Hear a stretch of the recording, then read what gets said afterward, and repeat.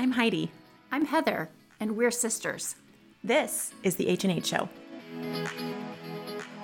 Hi friends, welcome back to the H&H Hour. We're so glad that you're here with us today on this near the end of January day, Heidi.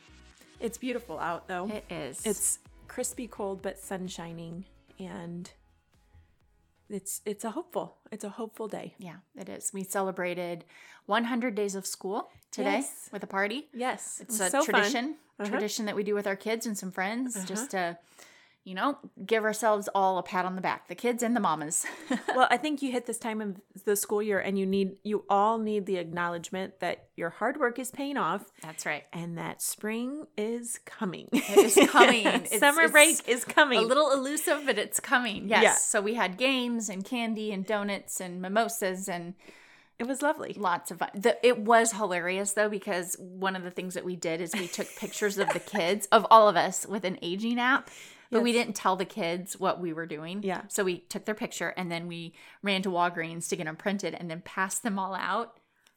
Oh, my So word. they all look like little elderly people. Yes. It was hilarious. Their reactions were awesome. I was in Walgreens in line, flipping through to make sure they were actually our photos, and I was howling with laughter. You know those moments where you're like trying to keep it in, but it's just too funny. It just comes out of you. Is bubbling out of you. Yes. And this little elderly man behind me was just like giggling. His little shoulders were shaking because I was laughing. Laughing so hard.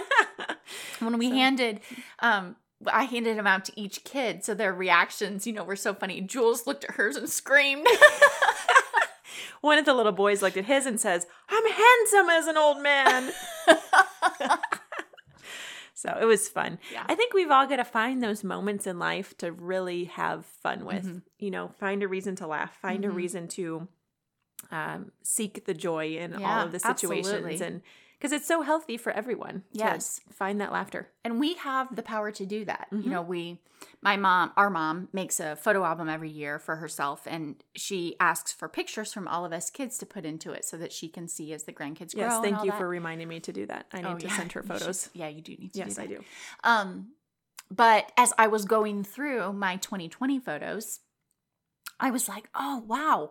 We had a lot of fun in 2020. 2020 was a hard year for everyone across the board. Everyone knows that. But then when I sent them all to my mom, she was like, wow, you guys did a lot. And I said, yeah, we did. And she goes, but you created it, didn't you? Mm-hmm. I said, yeah, because it's not like we didn't go that many places. Right. But we created memories and fun, and we have pictures to prove it. And so I think it's such a good reminder to all of us. Like, we get to choose to create fun and to have memories with our kids and to not just sort of sit around and wait for the world to figure things out, because they ain't going to do that. Well, they're not going to figure it out. And it's a great reminder that we don't have to let the world tell us how to act and how to respond. That's right. And that's what we're going to talk about in our biblical text today. But I think as we're getting ready to launch into this story for you, but that's what you need to hear as an individual today, is you don't have to let the world tell you how to respond. Right. It is not their role to lead you on an individual day-to-day basis. They are not your expert. Right. They are not your authority in most areas, but the world is not your guiding voice. No. And so they don't get to shush your fun. No, they don't get to shush your fun. I think we should coin that phrase. Don't shush your fun. Don't shush my fun. Okay, Heather, so you had this great insight from God's Word. Tell us about it. Yeah. I got a new Bible, which is glorious. It's one thing that I suggest everyone do now and then. I hadn't had a new Bible. I figured out it had been over a decade. It had been 10 years. Yeah. And I take notes in my Bible. I kind of use it as a journal of sorts and put dates and all that. And y'all have heard me say that before. So opening up a fresh new Bible with none of my stuff written in it, I was like, oh, where do I start? I don't want to mess this up. But it's so fun. So it's beautiful. It makes the whole room smell like leather. It is beautiful. Yes, it is. Very great. It was a gift. I'm very grateful. But one of the first chapters that I started to read was in Matthew, because my kids and I are reading through Matthew right now. And we were in Matthew 20. And as we're reading this story, it just like leapt off of the page at me. And I was like, there's a word in there. Mm-hmm. I actually thought I was going to do like a little vlog on my Instagram about it. And then just my days this week have been insanely crazy. And I haven't had 2 minutes to even sit down and do that. And then when I knew we were podcasting, I was like, oh, it's for our H&H listeners. Yeah, so H&H listeners, this is for you. I really do feel like there's a word in here that is specifically for someone who's listening right now. So I'm just going to read part of this from Matthew 20, starting in verse 20. No, verse 29. I can't see. Those are tiny letters. Those are really tiny. As Jesus and the disciples left the town of Jericho, a large crowd followed behind. First of all, imagine what it would be like to be Jesus and just having people follow you everywhere you go. Mm-hmm. That's what was happening, because it had begun to spread throughout the region that he was healing people, that there were miracles taking place. And so, of course, crowds of people are just following him wherever. I mean, it sounds awful to me.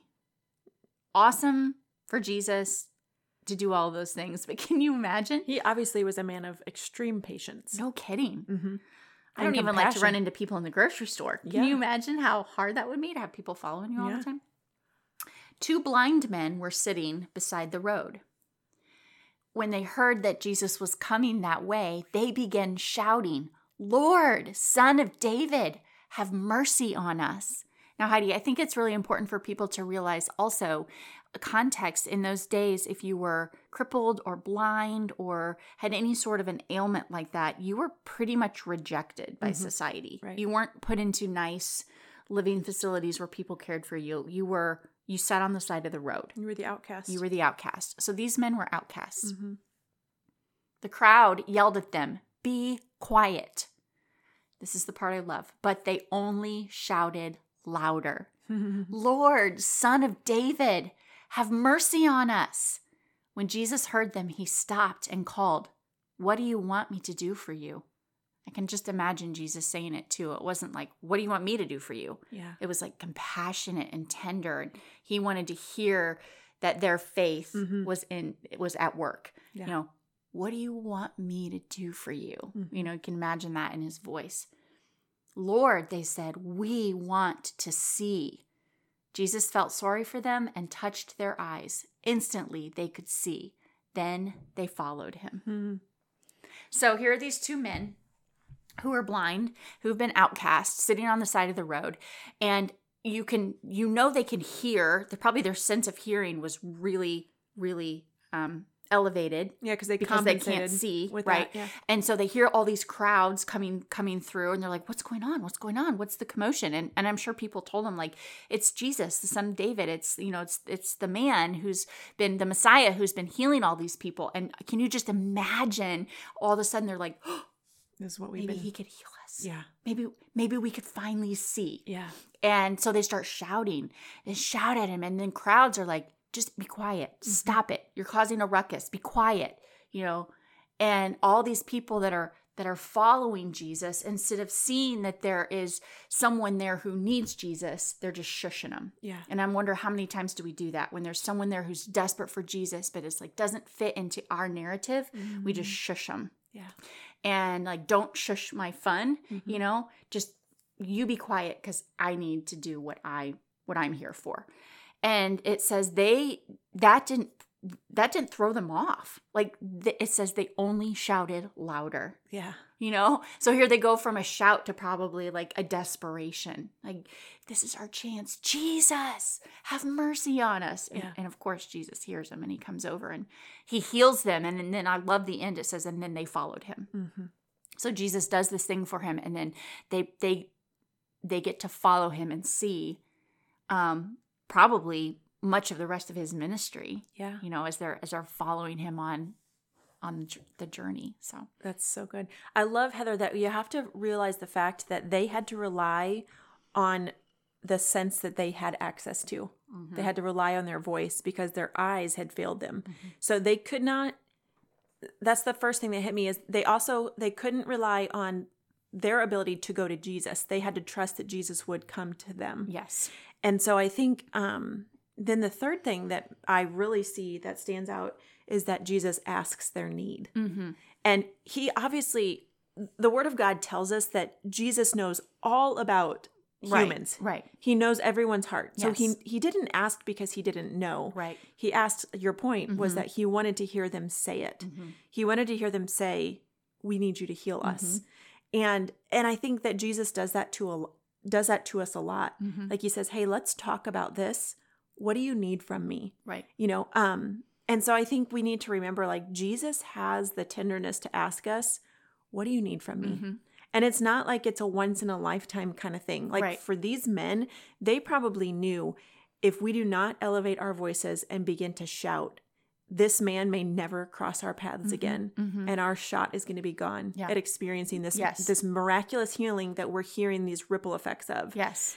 And so they knew, like, what has God given us? God's given us a voice. We're going to use it to shout. That's so good. Because we can't go to him. Even though the crowds were telling them to be quiet. Yeah. You know, and that's what's happening a lot in our world right now. We are being told, be quiet. Yep. Stop using your voice in this way. Yep. Silence your voice, or our voices are being silenced in certain avenues, you know, in social media, on us feeling like we have the freedom to say the things that we need to say in many different ways, many different people. And we cannot let that stop us. Right. We've been sent here, commissioned to spread the gospel of Jesus, to proclaim the good news to a lost and dying world, to encourage people, to lift people up, to see the blind men on the road and say, let me help you get to Jesus. Yeah. You know, and that is something that it's going to get harder, but we shout all the louder. That's right. And I think sometimes to know that sometimes you are the blind man on the side of the road. Yeah. That has to shout. Yes. And receive the healing. Because I guarantee you, those blind men did not remain silent about Jesus and what he had the power to do after they received their healing. Right. You know, like they were telling the people all about it.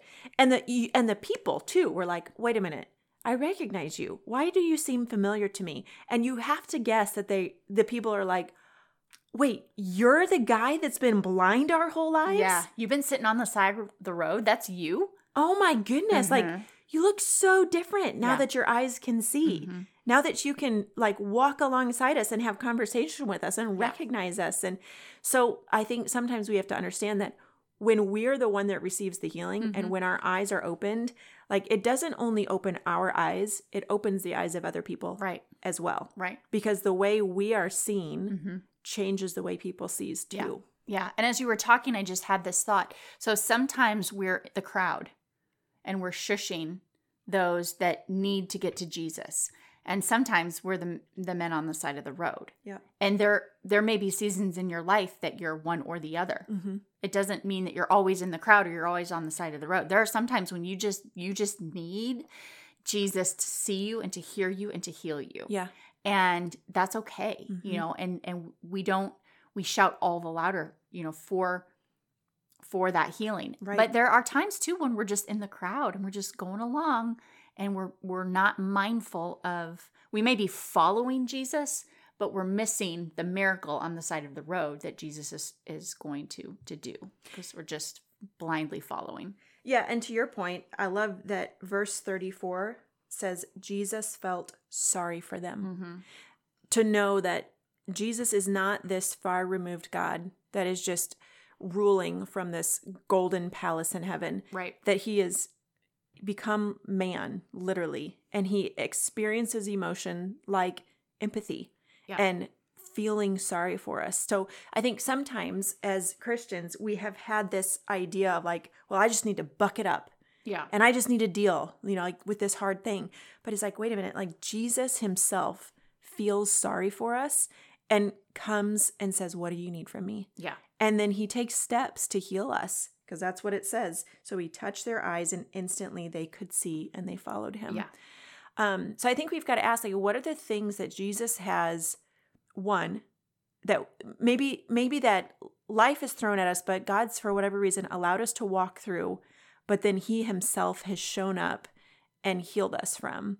And how does that transformed our lives? Like, your story may not be as dramatic as having been blind and receiving your sight, But how many know we can be spiritually blind, and we don't even notice we're spiritually blind until we have received a spiritual healing. Right. Until our eyes have been opened in the spiritual sense. And then we look back and go, wow, I was so blind, but now I see. And then we have that opportunity to help others understand and see when they are in areas of blindness. Yeah. And not out of a holier than thou, but out of a knowing, like, oh, I recognize this because I've been there.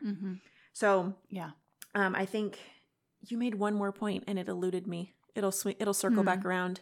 Yeah, I was just thinking, let's not be the people that shush people's fun or shush their cries out to Jesus. Yeah. Like, let's just not be those people. Yeah. Let's be people who are searching for the people that want to find Jesus. Yeah. Let's be the ones that have compassion on those who maybe don't have their sight. And I think that looks like every single day, just being very careful about the words that we choose to speak over people, to people.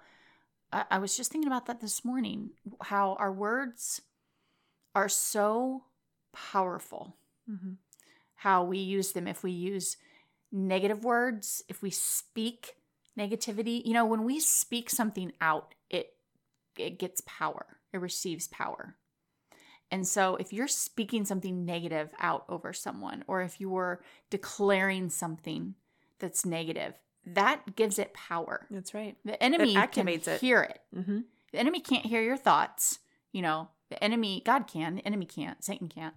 But as soon as you speak that out, the devil's like, oh, that's a great idea. I can run with that.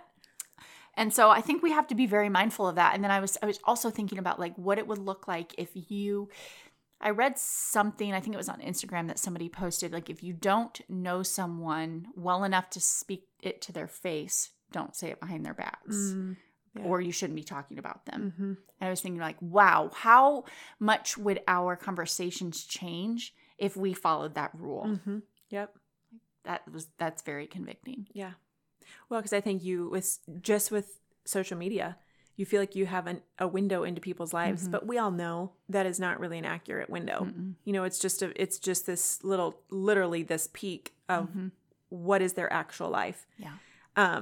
Because I've been at events before where I've been at the physical event, I've had conversations there, and I leave knowing how I feel about that event. And then I'll see the photos that get posted about it and the hashtags that get marked, and you're like, that seems like a completely different experience. What social media has made it look to be and what it was, that did not feel like the same thing. Yeah. And so I think that just filter that gets to put be on it. very aware of that, of the importance. There's a reason Jesus said, like, hey, just don't gossip. Yeah. You don't know. Yeah. You don't know what they're walking through. Right. Are you them? No, you're not them. Yeah. So shush. So sometimes we do need to shush. Just not the fun. Don't shush my fun, but shush your mouth. Yeah. Well, that's good. Hopefully that was for someone. I know it was good for me. It was a good reminder for me to just remember that don't stop shouting for Jesus. Yeah. Shout even louder. Oh, that was my last point. I love that, Heather, I know for a fact that you've read that chapter before. And yet God's word is always new for us. It's speaking new. And so while you have an actual physical new Bible, and so you have the space to write new notes, I think approaching it to say, like, not the idea of like, oh, well, I know that Matthew 20 talks about the blind man. Like, go, hey, God, what do you want to speak through Matthew 20 today? What's new insight for me today? Yeah. So don't approach it assuming you know. Yeah. Approach it with an expectancy that God's going to say something new to you. That's why I love getting a new Bible, because you read it completely different. Because when I would pick up my old Bible, I would read the notes in it. And I'm like, oh, yeah, I remember when God spoke that to me. Yeah. Or you focus on just the highlighted portions. Yeah. And this time I'm like, wow, they only shouted louder. That's what jumped off the page to me. So that's really cool. Yeah. All right, friends. We're going to leave you with a short show here today, and we're going to let you process this. Jump into your Bible. Pick up Matthew 20. Read it for yourself. Read the whole context surrounding it, and then continue on. Do some Bible search on your own of who was this man Jesus that we keep talking about? Why is he such a big deal? How can he become a bigger deal, I should say, in your life? Because there's one thing I can promise you. Every moment you pour into God's word, you absolutely will see it like literally heaped back on you 100-fold. I was just thinking that this week. I was kind of having a down day, and I picked up my Bible, and I was even doing my planned reading. So it was whatever, I was in Ezekiel, which Ezekiel can get a little heavy, a little like gory and depressing.